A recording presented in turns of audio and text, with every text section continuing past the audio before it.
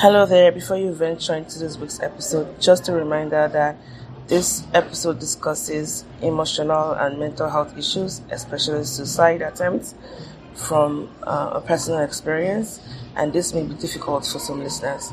So, trigger warning. Hi there. Welcome to the More Sibyl Podcast. This is a podcast for Blacks, Asians, and those who love them. I am Mo, and I am your host, ready to spark your curiosity as I take you on this adventurous ride of exploring cultures through the stories of my guests from all over the world. On this show, we get really personal, discussing salient issues that are relevant to our contemporary age and also building community around them. As our guests exercise courage and vulnerability in sharing their life's experiences, we hope that in turn you are inspired by them and that you get the courage needed to set your own stories free. Enjoy the ride, and thank you so much for listening. So welcome everyone. Welcome everyone to the More Sibyl Podcast. This is me, Ayomide, and Mo. And we have with us Jessica Puri. She's our guest for today. Hi, Jessica. Hi, Ayomide. Hi, Mo. Hi, Jessica. So Jessica was she's with us to talk about a very important subject, which we'll get into in a bit. But a little bit about Jessica. She was born in Nigeria. So yes, people, we have a fellow Nigerian in the house. Like both of us are not enough for the whole Nigeria. Yeah, we're really everywhere. Nigerians We're a proud everywhere. lot, huh? Very proud. So she was born across the country from us, though. Yeah. Which is We'll take interesting. it. So Tolani and I both grew up in the southern part of the country. Jessica grew up in the north. Yeah. And Basically, if you guys couldn't speak English, you wouldn't be able to communicate. Exactly. No. That's how. Thanks to those colonial masters. Amen. And you're working for them, Ayomide, so you shouldn't be talking. You've gone back to the plantation, Ayomide. But good thing you're taking their money away from them. This is the kind of news we want to keep hearing. It's the least you can do. Yeah. Yeah, well, everybody has to play their parts. So yeah, Jessica is currently based in the US with Tolani, not with Tolani per se, in a different part of the States. She's currently in, actually, do you know, I'm not sure, is that Chicago? Yes, Chicago, yes. Right. Illinois. Okay. So yeah, she's currently in Chicago. She has a bachelor's degree in biological sciences from Loyola and a master's in public health from DePaul. And then she's currently doing a... Yes, you know. That's their mascot. Blue Devils. The Nigerian in me is like Harry Potter. But Wait till you start doing the rock star sign for you to Austin and they think you're part of a demonic cult. exactly.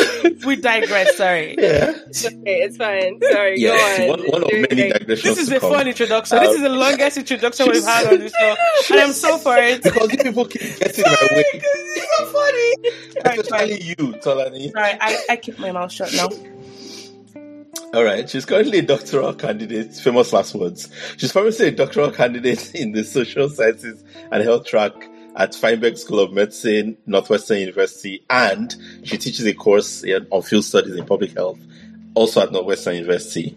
She has done research in HIV, female genital cutting, physician, cultural competence, and health equity in Chicago. And she's interested in health equity, promotion, health behavior theory, which is, I must say, dear to my heart, that last one, Really? and global health. Shrink. Yep, I claim it. So yeah, welcome. Thank you for joining us, Jessica. Thanks for making the time to be here with us, and for looking as excited as you seem to be. I always am. This is a very heavy topic. We need so the laughs, the lighter you yeah, can start, the better. Plus, I am very passionate about it anyway. So, according to my husband, I just talk with my hands. I'm looking crazy. Yeah. So, Yeah. So yeah, like I said, we're going to be talking about a heavy topic, and that's the heavy topic Jessica was just talking about, and that is female genital cutting. But before we get into it, just to sort of get a sense for where you're coming from, Jessica.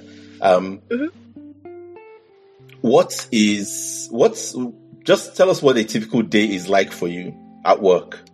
At work, that's a good question. I'm thankful that there isn't a typical day. So I teach twice a week, Mondays and Tuesdays, for now anyway, evening classes. And then when I'm not teaching, the rest of my time is spent doing research on FGM or presenting on it or working on my dissertation or grading papers or preparing my lectures. So the nice, flexible thing about this time of life is I get to kind of decide what's going to take more of my time and mental capacity that day. So if I have class in the evening, more of my mental capacity is going to preparing for that class, looking at discussion posts and preparing very current stuff for my students. And then when I'm not teaching that evening, everything else is going into FGM work.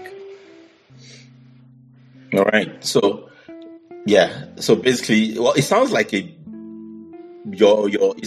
pretty regular sort of, university academic lecturer job, kind of day, academic day. Yeah. What are the kinds of things that would stand out as unusual for you that pop up from time to time? You mean in my schedule? That's a good question. What would be unusual? Maybe something with my health or something, with some friends needing to, like, more personal life stuff. So if a friend needs my help with something, or I don't know, what is unusual? I can't really think of anything unusual. Okay. So basically, if I'm not doing FGM stuff or school stuff, I'm doing stuff with my family or my friends. So thankfully, nothing dramatic has had to happen where I've had to drop everything and be gone for a while. But outside of the usual, so school and work, it's just family and friends. Obviously, you're doing a lot. Not that sounds like a criticism in a good way. Yeah, I get it. Like you're someone who clearly has achieved a lot. You're a doctoral candidate. You're a lecturer. You've done a lot of research. You've done all of that, from having moved to the US at a young age, navigating a new culture, a new country. Yeah. We're going to. Well, what would you do if I suppose what I'm trying to ask is, given all of that, all this stuff that you've done, which we'll come back to in a bit, but like, one of the things you mentioned in when you were talking to us and we're sort of trying to get to know a bit about you was that you say you're interested, like, faith is a big part of your life.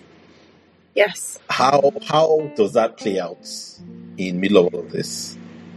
Oh, that's a good question. So you have a lot of good questions. I say that I will be saying that often. I'm trying to control that. But so my faith is kind of the reason I do pretty much everything I do. So for instance, with my career, the way I even got into that was from a scripture in Matthew 25:35. So just for anyone listening, when I say faith, I mean Christianity. So I am Christian. Unfortunately, that can mean many different things in the worst way, but I'm a Bible-believing Christian, and so much of my life, it kind of comes out of that, of obeying what I see in Scripture. So it was this verse in Matthew 25:35 that says, "For I was hungry, and you gave me something to eat. I was thirsty, and you gave me something to drink. I was a stranger, and you invited me in. I needed clothes, and you clothed me. I was sick, and you looked after me. I was in prison, and you came to visit me." And for me, all of that was everything from refugee care to food insecurity to water insecurity to mass incarceration to poverty. Like, all of that was encompassed in that verse. And like, this is public health. This is literally everything that public health is, and how I got set on that path. Yes. I am like, if Jesus way, came, in like 2022, he probably would have practiced public health a little bit. That's like my little theory, but.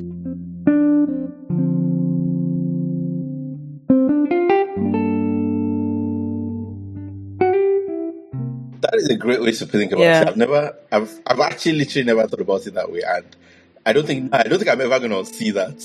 Yeah, I had a guest on the show a while back. This was Chinwe. She's a Christian who's very interested in social justice. Now, she talks more about social justice, not public health, because that's her field, because she's a social scientist. And she said exactly what you said. Like, you can't be Christian and not care about, racial issues and injustices and all of that. So yeah, because Jesus did. He cared about all of that. He came straight to the marginalized, and he came straight to the people that nobody wanted to talk to. In fact, the people that the quote unquote people of God were rejecting were the ones that he came for directly. And so, I guess since moving here, I have tried to redefine what my faith means for me outside of just going to church because my parents wanted me to go, or being quiet. Also, growing up in the North and being a woman, you speak when you're spoken to, and you don't ask the damning questions and things like that. So the freedom that was given to me here was knowing that God is not afraid of my questions. And when I see something that seems like a contradiction, he's a safe space to talk to him. And he'll bring me people who will talk with me about these things. And, so my faith, it has taken its own, I guess, shape. That's the word I'm looking for. It's taken its own form since I've moved here, and kind of been spread out across my personal and professional life. And so that's what keeps me grounded, even when I'm getting a little exhausted or feeling down. Especially with something as heavy as genital cutting, I'm reminded that it's God that brought me this far. It's the Lord that brought this topic to my mind because he wants people to do something for these women. So it is, my faith is my reset button when I start to get exhausted or overwhelmed by the challenges of life, basically. Wow, that's so beautiful. I can definitely see why you're so passionate about what you do. It's more than just a field of interest. This is your life's calling. Now, I know for a fact that you moved here when you were, I think, 17 or so.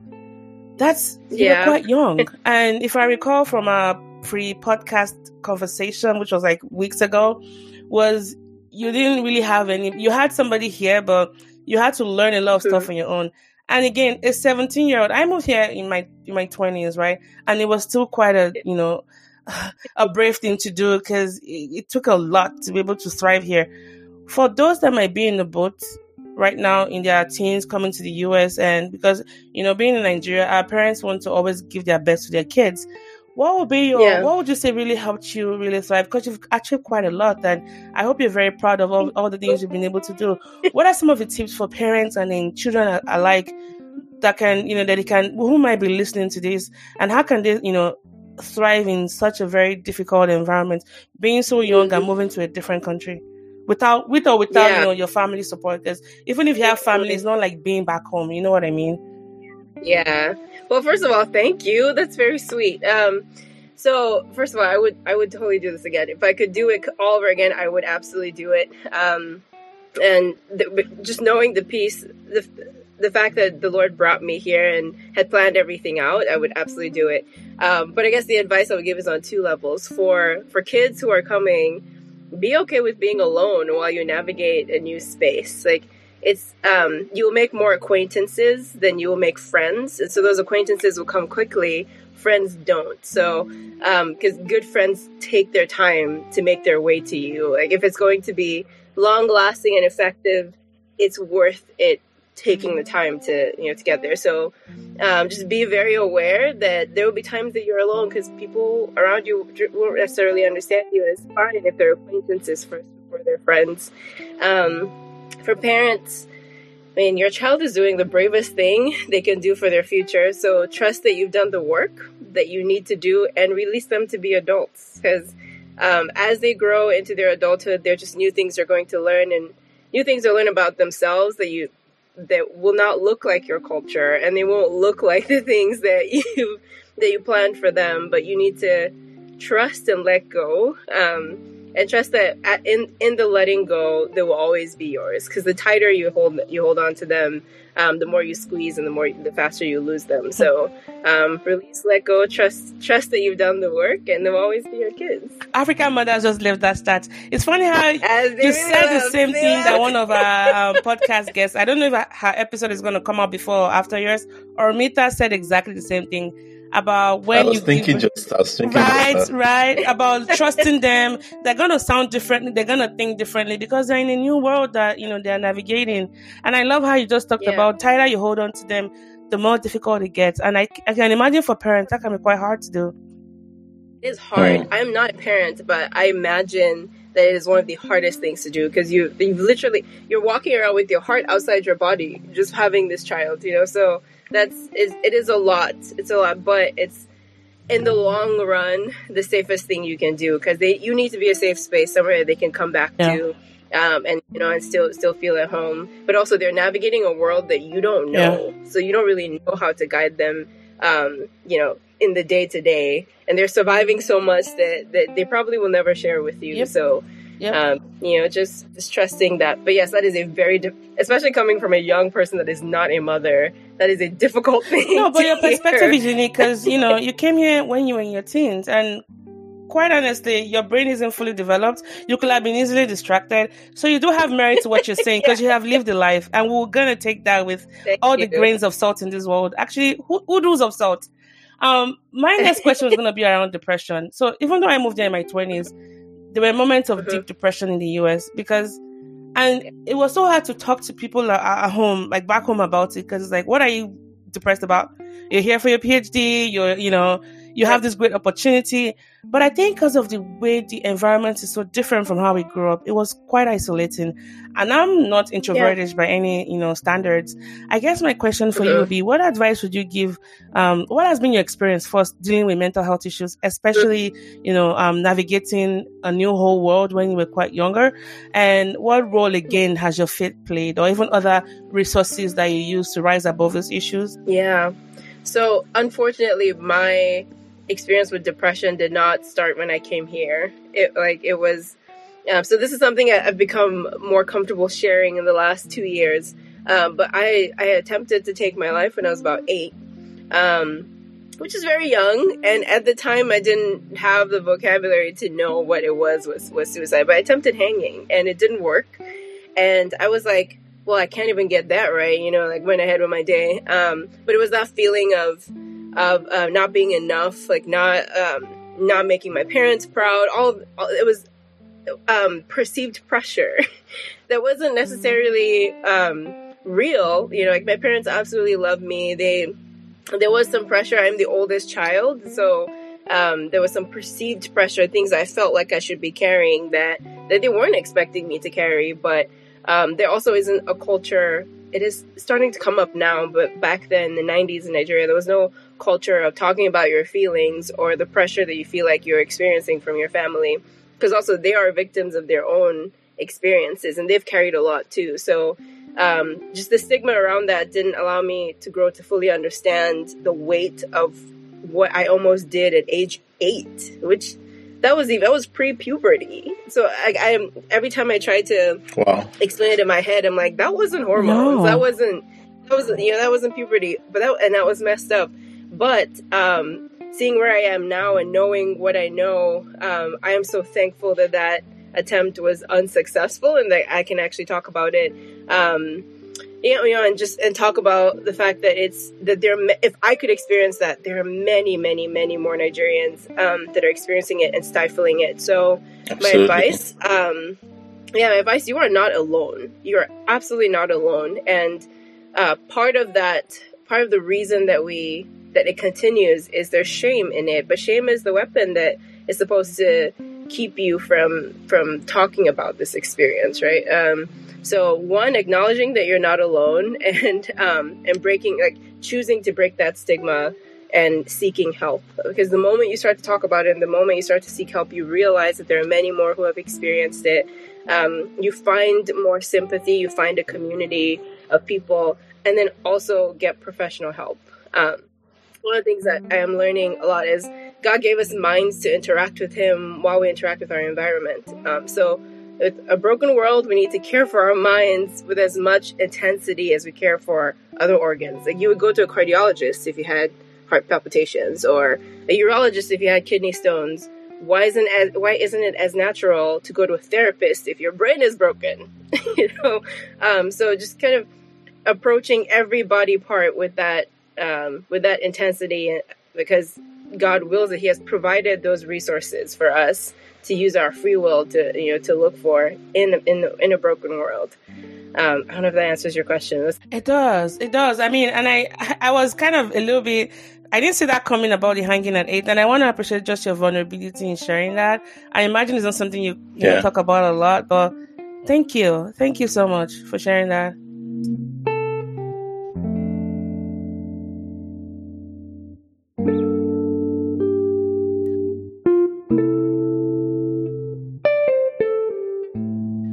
Yeah, I'm becoming a little more comfortable because I have to take my own advice, right?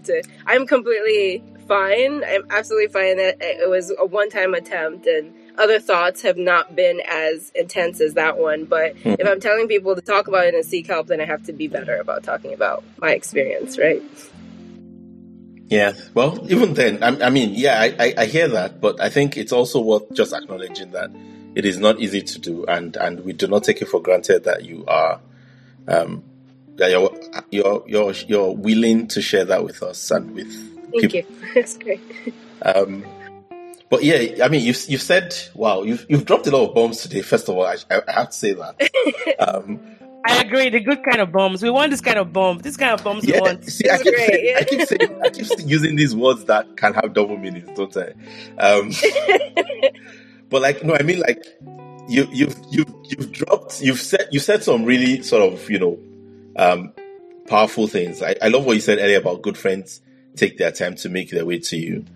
But then just now, when you were talking about the whole, your whole experience with mental health, and I'm sure you're aware of this by now, but like the fact that immigration and moving countries is a massive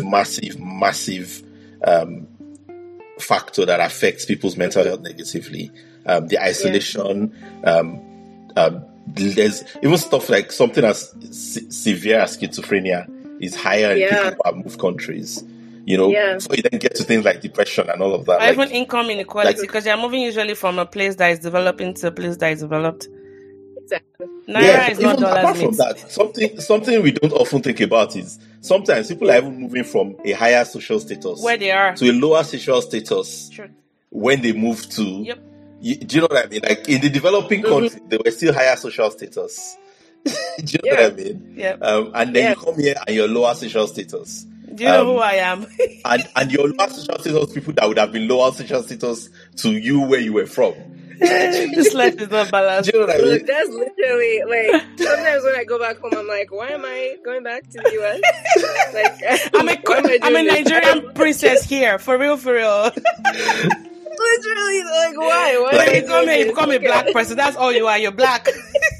I know someone who came here like had a driver, had domestic staff and everything, and like you come to the UK, you're doing everything yourself. It's like you're living that life, and it's so there's so many factors, and of course, but I think the major one is the isolation and the fact that people here find it isolating. Then imagine for us coming from communal people that grow up here are finding it isolating and there's a lot of loneliness. How much more? Exactly. For those of us coming from places missing where your neighbor that is always into your business.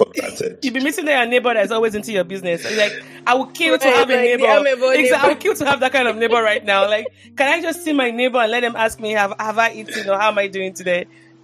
Yeah, exactly. So it's a massive thing, and obviously, that's what you went through. So thank you so much for sharing. Just I think would like, if you don't have to answer this now, but would like to have you back and talk a bit more in depth about,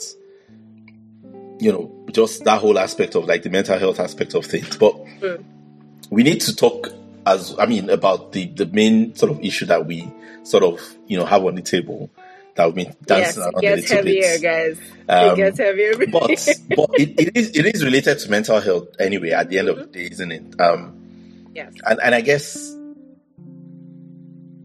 maybe let's start with what drives, what got you interested in FGC, and which I think is the preferred name, right? It's female genital cutting.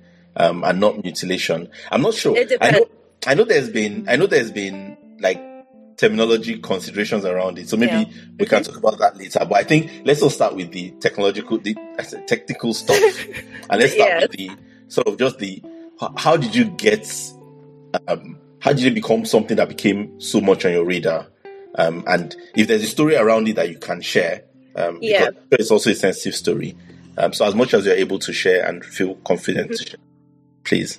Absolutely. So, when I was, this is before age 10, I remember having a friend who, we were in different classes, so same year, but different classes, so we'd only meet during break time in primary school. And so the playground was kind of our common ground to just talk about stuff, right? And so the playground, while other people are figuring out when their turn is on the swing or the merry-go-round, we were talking about heavier things, like how she had just started her period, and that meant she was going to get married.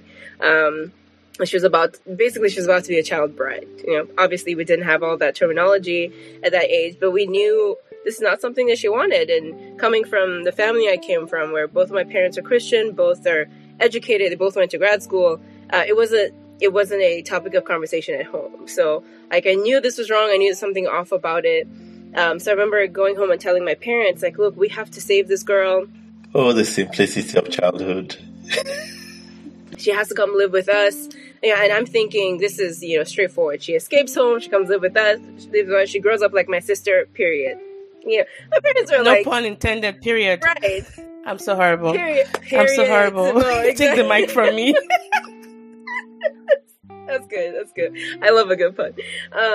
But, my parents, I remember talking to my mom, actually, and she was like, no, we can't do that. I'm like, what do you mean? I remember thinking my parents were awful people. Like, how do you not let this girl escape and come live with us? And then that's kind of when I started to learn about what Sharia law was and how it is normal for an adult man with multiple wives to pick up another wife and marry her. And, she was basically her family's property. She was not like, she had a duty to her family, and that had nothing to do with her opinions, her desires, her rights, just as a human being.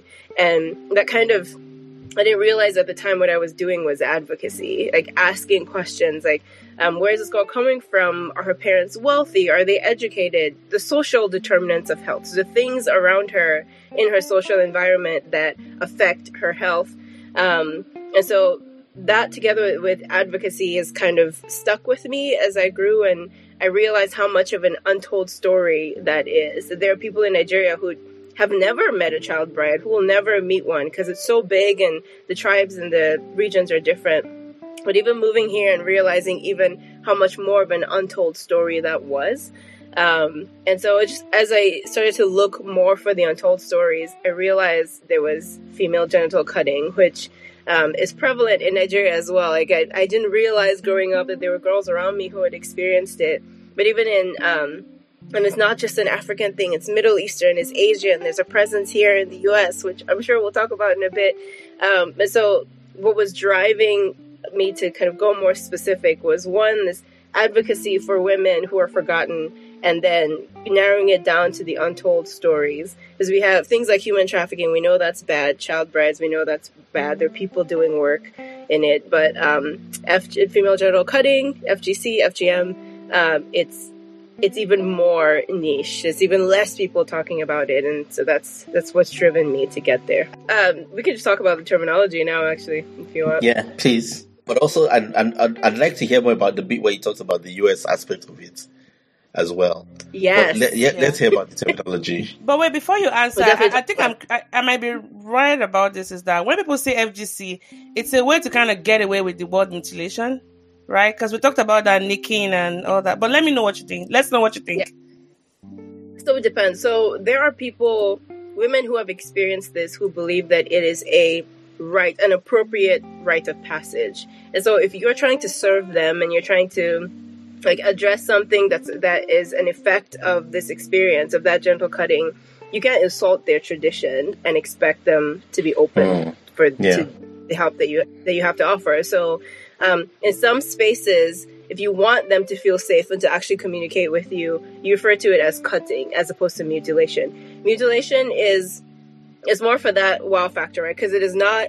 It is mutilation. It is a violence against the female body. So it is right to say that it's mutilation. So in certain spaces, when you want to draw attention to how violent and intrusive the process is, mutilation is the appropriate term. So you'd say FGM. So in most of my papers, I write FGM because I know what my target audience is.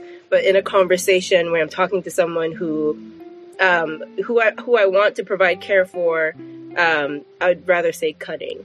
So FGC, FGM. What I don't say though is female circumcision, because it's not the same thing. It kind of assumes it makes a false equivalence. It equates, yes, thank you, that's the word. It equates it to male circumcision. With male circumcision, you're just taking off the prepuce or the hood. The penis still works the same way. In fact, there are studies to show that you have reduced rates of HIV, or it could actually be healthier for the male when you cut off the penis. With female genital cutting, there's absolutely no health benefits at all. So the equivalent of it with the actual process, the equivalent version of it in the male would be cutting the penis off completely and maybe leaving the balls. The balls. Maybe. Even then, maybe nicking it a little bit. The world will end if men had to go through that. They will abolish everything. Even female genital mutilation will be abolished. Because they don't play with that area, you know that. And I work in prostate cancer, so I know exactly what I'm talking about. You just know, right? Yeah, so... Yeah, but that is helpful. The terminologies, just understanding the thinking behind when you choose to use which term. Mm-hmm. And then you said something earlier about the fact that, this is not just something that, because when people hear things like FGC and FGM, they think about it like, oh, it's those barbaric poor countries. Oh, we feel so sorry for them. Or, the poor masses. But apparently this is also happening in places like the US. So tell us a bit more about that. Yeah, so... And the UK. So I have more stats for the US. But in the US in the 1930s and 40s, the face of FGM was actually Caucasian and African American. What happened was so even earlier than that, people like Marion J. Sims, who is considered the father of modern gynecology, we could do a whole other episode. That guy's a hot mess. We need to throw him away. Like, the atrocity. Yeah, if someone needs to be cancelled, it's that man. Sorry, Amide. Yeah, look, I don't cancel people, but I've cancelled him. Oh no! I totally know what you're talking about, and I'm aware of some of the some gynecologists. The terrible history around him. Right, but so people like him advocated for FGM as a cure to things like nymphomania and lesbianism and masturbation, basically preserving femininity. Right, and then a few years later, you have people like Sigmund Freud, who's the father of presenting their version of femininity. Their version of femininity, which we know back then it was a very one line, like this is exactly what femininity is. Period. I was realizing I say period a lot. Some years later, you have you have Sigmund Freud, the father of Freudian thought, who, thank goodness, a lot of his thoughts have been debunked, or his practice have been debunked. But he also was one of the people that really advocated for genital cutting as a cure to these quote unquote, the masturbation, the nymphomania, lesbianism. We need to take care of all of it by doing some mutilation to genitals, maybe nicking the clitoris a little bit or shaving it, whatever form it is that they had at the time. So even the American College of Gynecology and Obstetrics agreed with that practice. So it actually didn't become illegal in the United States until 1996. That was yesterday. Side note. In Canada, it was 97. Wow. So maybe Nigeria is probably going to be 2059. God help us. Yes. So which is absolutely insane. All of us on this call were alive in 96 when it became illegal in the United States. So I'm going to need time to recover from this information. The face of genital cutting was different. Today, it is immigrants. So people who have moved to the U.S. or to these Western countries from places where it's still legal, or even if it's illegal, it's still celebrated as a cultural rite of passage, and like a sign of marriageability. But yes, there are still cases today in the U.S. In fact, about a little over 500,000 women in the U.S. right now are still at risk of experiencing this.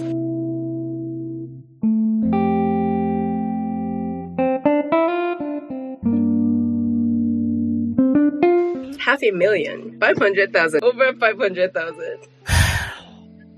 Even though you say it's illegal, Jessica, I want to push back a little bit on that. Even though it's illegal, but it still happens a lot, and especially in healthcare settings. Yeah, yes, it definitely does. So, maybe we'll talk about this later, or maybe we can talk about this now. But there's a different form of FGM called reinfibulation. So there are 4 types. I'll go over the 4 types a little later, but with reinfibulation, you're basically redoing a procedure. So if a woman experiences it, so she's been cut and stitched and, completely closed, and she gives birth, she inevitably undoes her stitches. And so in some hospitals that serve a lot of immigrant populations, one I'm thinking about actually is in Minnesota, they ask the doctors to re-stitch them, so to reinfibulate. And so that's another way that we're seeing FGM still be present in the United States. And then you have some ethical issues there where the doctors may or may not know that this is illegal in the United States, but the desire is to, respect this patient's culture, even though this is a new experience for them. So yes, it is still present in the United States, sometimes in the form of reinfibulation, sometimes in the form of actually doing the cutting for young girls in clinics or even at home. So I'm aware, sort of just still talking about this in the US. I'm aware that, and this is something I just learned, that last September there was an incident of a judge throwing out the first FGM case in the country. Federal case. Yes, the first federal. That we know of. Yeah. So, do you want to give us a bit of background about, how do you feel? How do you think about what happened, and how do you feel about it? Yeah. So, I enjoy a good name call, naming what happened. Call them out. So this Judge Bernard Frye. Let's call it what it is. So basically, the judge was saying, as despicable as this practice may be, and I'm just going to pick the direct quote because I've seen this so many times. As despicable as this practice may be, Congress did not have the authority to pass the federal law. So at the time, this is a 22-year-old law at this point. So he was saying Congress did not have the authority to pass this law that criminalizes FGM, and it's for the states to regulate. Which is a giant loophole. And so he also goes on to say federalism concerns deprive Congress of the power to enact this statute, and that Congress overstepped its bounds by legislating to prohibit FGM. And it's that FGM is a local criminal activity, which, in keeping with longstanding tradition in our federal system of government, is for the states to regulate and not Congress. So he wasn't disagreeing that there are victims in this, that this is a violation of human rights. He was saying that the loophole here is it's in the wrong court. Basically. So basically, it was pulling a pilot, it sounds like. Maybe a civil court, but then where else would it have gone? Because federal will help, to enact it into laws and whatnot, right? So, yeah. Well, so as of 2022, only 40 states in the country actually have laws regarding FGM. For reference, we have 50 states in the U.S. minus the, insular ones. Yeah. Right. And in those 40 states, the laws are not uniform. They're not consistent. They vary. So in a couple of states, as a parent or a guardian who has your child go out of the country back to their home country to experience this and come right back, you may not face any consequence. In some other states, you would. Or if you are the person doing the cutting yourself, you might face some consequences in some states, and you won't in some others. So that ruling was definitely a blow for advocates, for people who have been working with survivors and looking to end this. it was a blow, but it was not the final blow. There's still a lot of work being done. The fact that we're even at 40 states is progress, because there was a time when it was not the case at all. But there are people doing good work, so I am hopeful. The optimist in me will win, as discouraged as it tends to be sometimes. It will win. Wow. And I think sometimes it's humbling that even great countries like the US might not always get it right. And I dare to think that the reason why we don't really hear so much about it is, like you rightly said, the face of FGC or FGM has switched from being, white to being more of the immigrant population, and who's going to fight for them, right? I have watched a video, and I couldn't watch it to the end. It was a YouTube documentary of someone being cut, and there was this pomp and unnecessary pageantry around just the act. You could see the women folks coming together. I hardly saw any man in the picture, but it was a celebration. Yeah. But the only person that wasn't really laughing was the person who was going to be, cut, as it were. And so my question for you would be this. Given that we now know, and studies have shown this, you don't have to even read the academic literatures to be able to know that this is a horrible act, especially when you listen to just one victim talk about, their experiences, especially long-term implications. Why do you think it's driven by women? Even though at the end of the day, the only reason I've been able to hear about FGM is you're trying to curb, sexual promiscuity, which again goes back to the patriarchy. It's about diminishing the pleasure and order of a woman to be able to play. Why do you think women are the ones really driving this? Because I think this act would have been, barred a long time ago if women stopped actually, partaking in it. It's a great question. So I think about it. One, who are you doing it for, right? So in a lot of societies, so let's pick Sudan for instance. The idea of marriageability is extremely important. So I as a Nigerian, I'm fully aware of that. We have only daughters in my family, and we have constantly heard how important it is for us to be marriageable. Doing the cooking, like the cleaning, you must learn how to do these things, otherwise nobody will marry you, which is a whole other conversation. But that idea of marriageability, FGM is a big part of that. And so for a mother who wants to make her daughter, who wants her daughter to be the best possible version of herself, and like the mother has grown up in this tradition where this is one of those things, and well, women are strong anyway, so we can do it. I experienced it, your grandmother experienced it. You'll be marriageable, you will not bring shame to our family. There's that, right? That's one part of it. There are some cultures where they genuinely believe that this is healthier for the female child, and that's where illiteracy comes in, and education will show that it definitely isn't. It is actually much worse. So you have marriageability, you have health, you have people just trying to go along with tradition. And so that's where the conversation of medicalized FGM comes in. So mothers would take their children to doctors, believing that the doctors will not want to cause any harm, so they'll find a safer way to do this for their child. So unfortunately, a lot of the pressure is put on women to make their daughters into, the perfect specimen to show, like, you are... my value in this society has been, what's that word I'm looking for? Has been established because I've done my job to get. There's a price set on it. Yeah. Exactly. And so, however, I will say in some parts of the world, so actually in Yoruba culture in Nigeria, the people who practice FGM, it's both the mother and father, and most of the time it is the father that makes that decision, and the mother goes ahead with it. So, it's not. While a lot of the pressure has been placed on the mother, in many societies, the father is the one that decides that this is what the daughter will experience, and his word is law.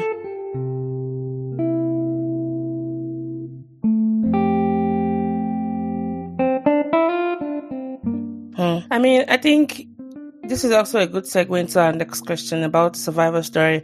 And by the way, Jessica, I want to thank you so much for speaking to that, my friend. And she still keeps talking about how you've really helped her to be able to talk about and share some things, because it was her dad's side of the family that actually gave the mandate, and her mom just effected what was put into place. And again, I think it still goes back to it being patriarchy led. So let's talk about a survivor story. Because again, a part of me still goes like, why do they keep still doing this thing at the expense of people who they're still living with this? If you will hardly die from it, right? Mortality rates are low, but then thinking about the complications, the long-term complications, I'm going to give examples, like real life examples, because that friend of ours, she sent me a voice note and she listed some of the things she's still struggling with. I guess my question would be, which of a survivor story has stuck with you that you say you'd like to share, maybe for those that might be on the fence about this issue, thinking we don't have an idea what we're talking about? Yeah. So the one that sticks with me the most is a young girl from East Africa.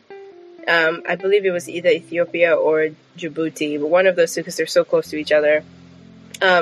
So she experienced it as a child. I think she actually remembered the experience. I don't remember that part, but the part of the story that stuck with me is she had a backlog of blood, menstrual blood, because of complications with FGM. And so her abdomen was swelling over time.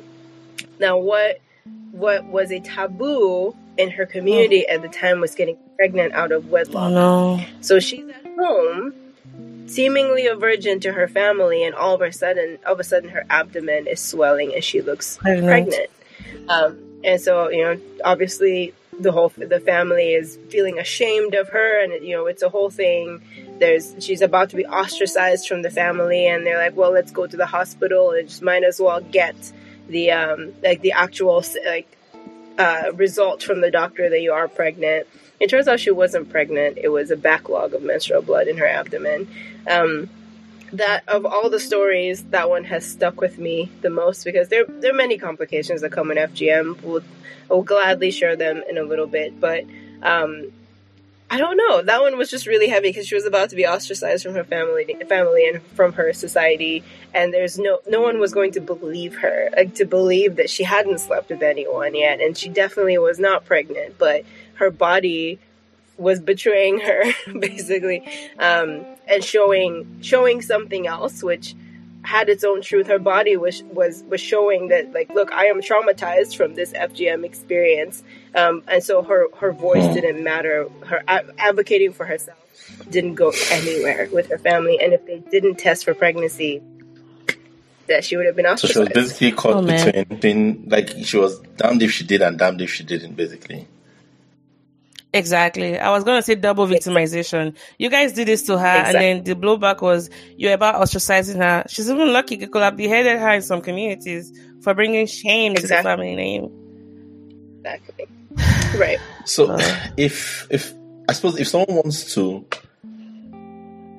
learn more, where can they go? If someone wants to learn more, or if they know someone or want help for themselves, where can they go?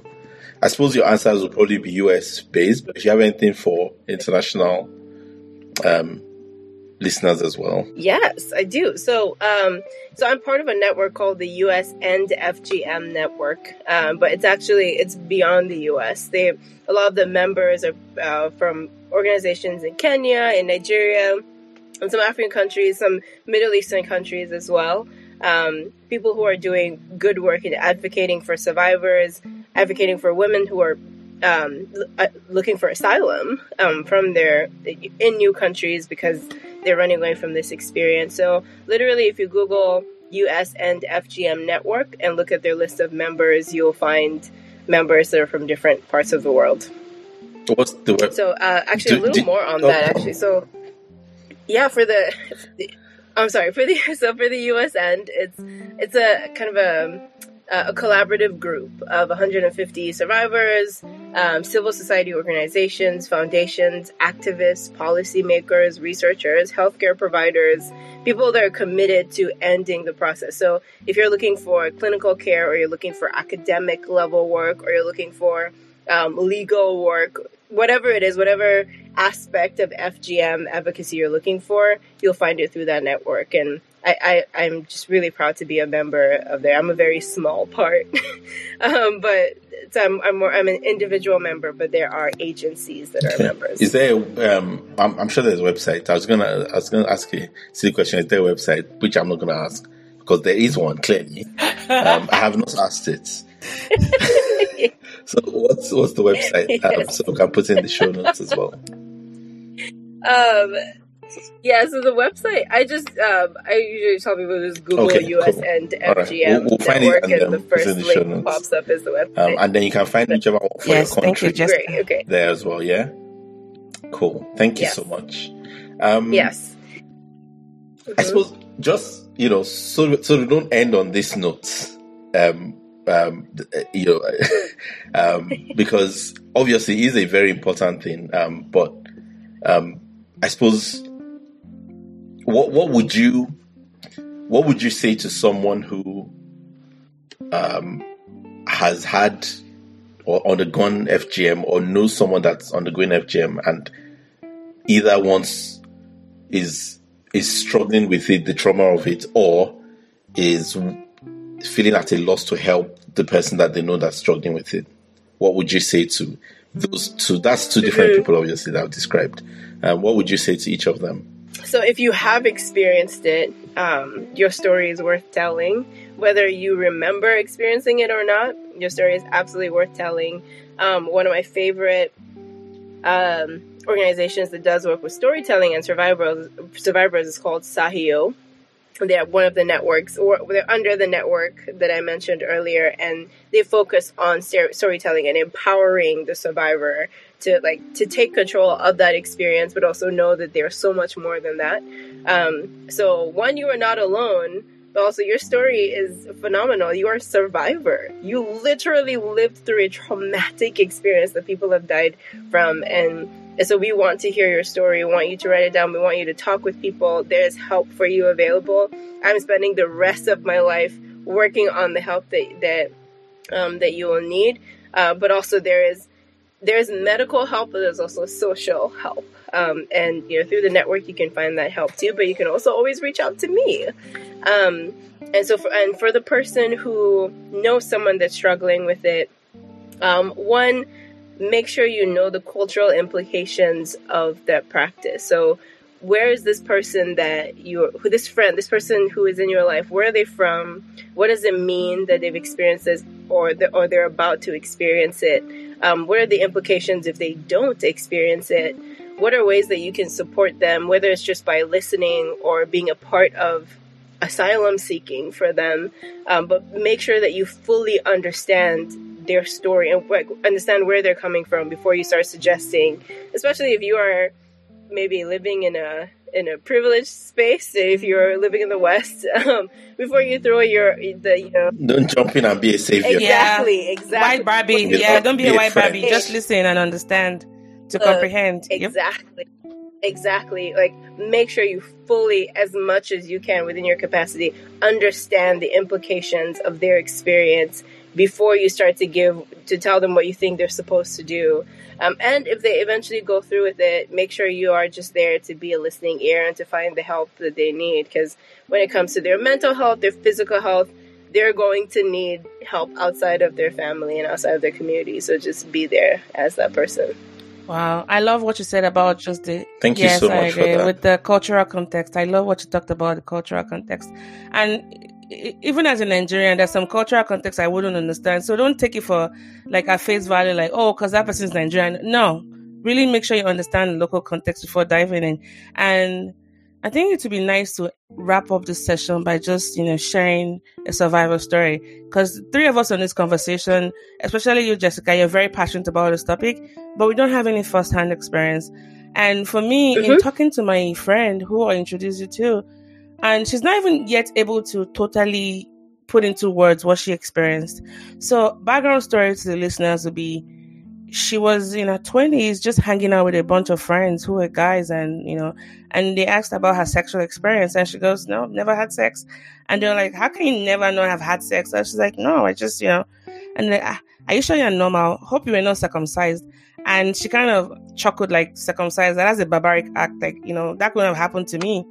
Well, homegirl went home to ask her mom, and her mom said yes, that she was circumcised, and it was a tradition of her father's people. And so fast forward many years down the line, she eventually gets married. Now, take note that she never had sex before marriage. And that's a very important distinction to make, because I'm going to explain why I'm putting this delineation in the conversation. She got married. Sex was very painful for her. And even as of today, at the time of this recording, according to her, no matter how much her husband tries to like get the foreplay and everything going, it's never quite, as enjoyable. Sometimes she cries through it. And this is, imagine a virgin who saved herself, that can be a thing of pride, right? And then you find that it's not enjoyable. Now, along that conversation, having to go through all of that, I don't know what made her go test. She just went to the hospital one day and they found out that she had pre-cervical cancer, what she would call SIN2, which is, cervical intraepithelial neoplasia. This is like caused by HPV, and it might lead to cancer. She has SIN2, the second version, which refers to abnormal cells affecting a larger portion, about 1/3 to 2/3 of the epithelium, which is like a lining around her cervix, and that can lead to cancer. And the doctors could only link it to that particular event. So the working assumption is that whatever instrument they used in cutting her infected her. So she's had this infection for the longest time. And if she hadn't gone to screen and all that, she could have died from a very aggressive form of cervical cancer.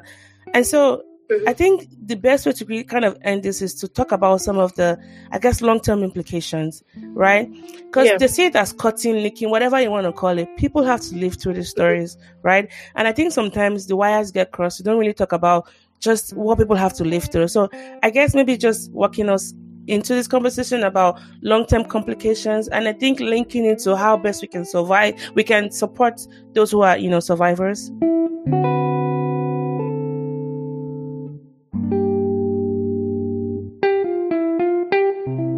Yeah. So it would be helpful to understand the long and short-term implications if I just kind of briefly walk through the types. Because each one is different from the other. So the type 1 or first type is what we call a clitorindectomy. Some people call it circumcision, specifically type 1. That's a partial or total removal of the clitoris, right? So the clitoris itself is actually pretty big. It goes right into the pelvis, but the smallest part of it, which is what we see on the outside, is being cut off or shaved, and that has implications for neurobiology. Type 2 is called excision. So that's when the clitoris and part of the labia minora, so the flesh on the inside part, are completely cut off. And then type 3 is infibulation. So that's when you do type 1 and type 2, and then you sew up the outer skin and completely cover the urethra. And then you only have a little part of the vaginal canal open. For those of you who might not know, there are 3 openings on the base of the female body. So the urethra, the vagina, and the anus. And so in type 3, you're covering the urethra completely, and then you have the vaginal canal only a little bit open. So when we think about long and short-term implications, they differ across the experiences, whether you experience type 1, type 2, or type 3. There's also a type 4, but that just covers everything from burning to stabbing to everything that doesn't fall under the other 3. So with short term, also if you can't see this, Mo's jaw is on the floor because it is a lot. Sorry, my mouth is open because it's just like I know, right? So with short term. Right. So with short-term complications, we're looking at shock, right? So shock, excessive pain, excessive bleeding, sepsis. So that's when infection sets in and then the body starts to destroy the tissues in response to that infection. There's complications with wound healing or genital tissue swelling, right? So those are just a few short-term consequences. Long-term, we have something called vaginismus, which is muscle spasms that happen in the vaginal canal that can make sex very painful. Even if it's consensual and you're there and you're fully present, your body still betrays you.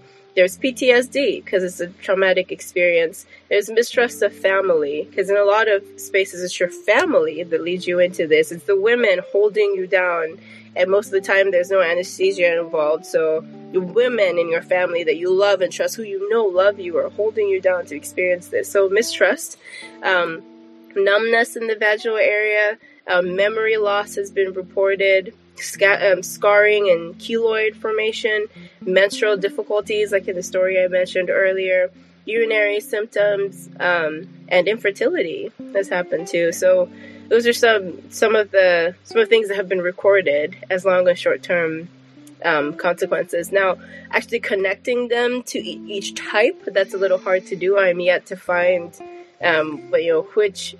which long and short-term consequences are most likely connected to each type. So we just kind of group them all as long and short-term consequences of experiencing FGM. Thank you, Jessica.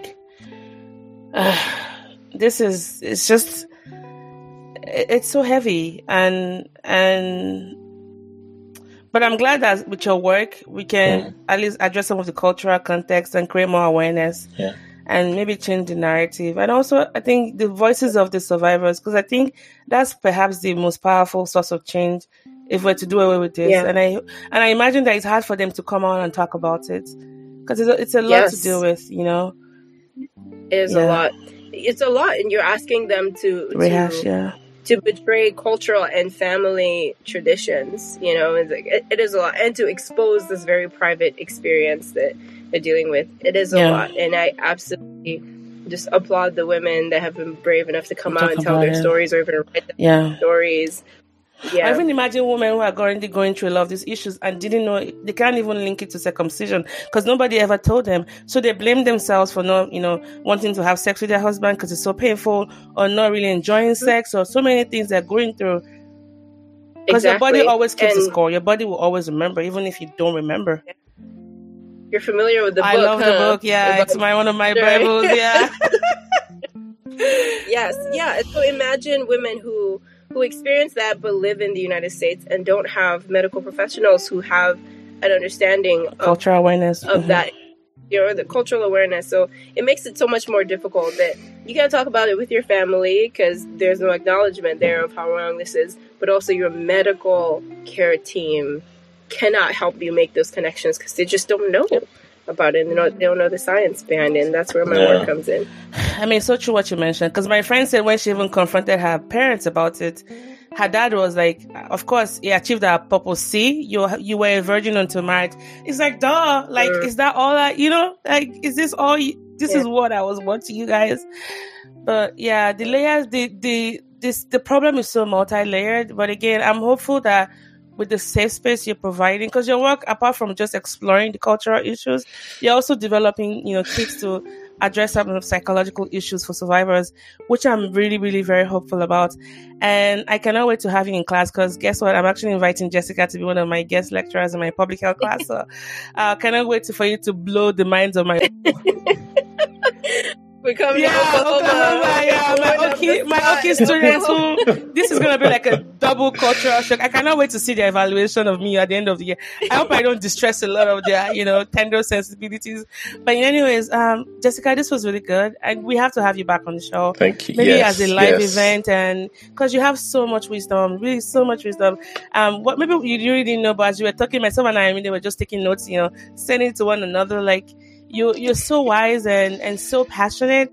And so, yeah, we thank you so much for sparing today. And I know we're going to have you back. It's a matter of when.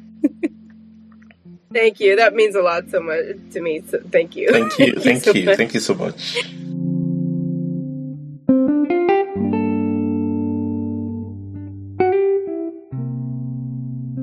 I'm really excited that you guys have this space to just explore a wide range of topics. I've listened to some of the other topics you talk about. I was like, wow, none of this is even close to FGM. This is like completely different. So I love that there's this space for a wide range of topics. Thank you. So thank you. The podcast, and again, Ayamide is glad that we're doing this together, because Ayamide was one of the people who helped get the podcast started. And I think you can get away with just... because the confusion comes when you have so many interests and you don't know how to define it. So when you talk about culture, you can fit anything underneath it. So we're glad to have you, and thanks for bursting our bubble, because this is a topic that I know will resonate with so many of our listeners, and especially the survivors, which I know a couple of them who listen to the show. That's great. Yeah, please have them reach out to me if they just want someone to talk to, if they're looking for resources. Yes. Speaking of which, how can they reach out to you? Yes. Oh, that's a good question. So, So Mo actually made me get a Twitter. She doesn't even realize this, but when we talked, she was like, "You know that? You could have led up with that testimony time." So Jessica is not. She has a very minimal social carbon footprint. I don't know how to do it. LinkedIn. I was living under a rock and very happy under that rock. But I was also realizing, like, if you're going to connect with people, you maybe need to have at least one other one besides LinkedIn. And you went on the angriest place on the universe, on the metaverse. I mean, they don't come for me. I mean, I still think I'm wrong when I think about Twitter, and it's a very angry place. Maybe now that Elon Musk has, he can bring back all flaws. Also, I'm not even following this man. Why are there so many Elon Musk tweets? Like, it's always he just bought Twitter. That's why $44 billion. Right. Well, anyway, that's why I gotta come back. Good. So what's your handle on Twitter? And then maybe like an email address people can reach you out on, just in case they're on Twitter. On Twitter, I am at Jessie Puri, Jessie with a Y. Okay. Jessie Puri, so Puri. You can always DM me, and I'm always happy to talk. You can find my email would be jessica.puri@northwestern.edu. Thank you so much, Jessica. Thank you for sharing your time, your wisdom, your laughter, your sense of humor, your truth bombs, and your many uses of the word period. I know. She's allowed. Side note, I have to say, like, one of my girlfriends was like, "Jess, I'm going to show you how often you say period," and she typed the certain word period in the search in our text, and it came up. I mean, y'all will be culture, like culture. I wonder what my word is. You and I, if you talk about cults a lot, you and I we can go on for a while. So we have a cult episode that you might want to listen to. And you should listen to that. I got almost grafted into a Korean cult. What? I left Nigeria and I almost going to the Korean version. See my life. I know. I'll text you. I'll send you the link. It's so he bringing his experience as a psychiatrist. He kind of talks about how we think that people that go into cult are foolish people. He talks about the circumstances that make you break down to like be part of cult, and I really like that episode as well. Guys. Yeah. Anyways, thank you. Thank you for coming. Okay, I'll let y'all go. Thank you for sharing. And see you again sometime soon. Yes. Right, please come back again. We're gonna reach out to you. We really need to do maybe a live show on the suicide and depression in how do you say that word? Thank you. That's my no one. I can't be perfect. Those are the words that make me stumble. Yeah, those kind of words like in kids and how to build support. Thank you so much, Jessica. All right, take care, guys. All right, bye. This was the show. We are your medium. I'll catch you guys on another episode of the More Sibyl Podcast. Bye for now. Bye.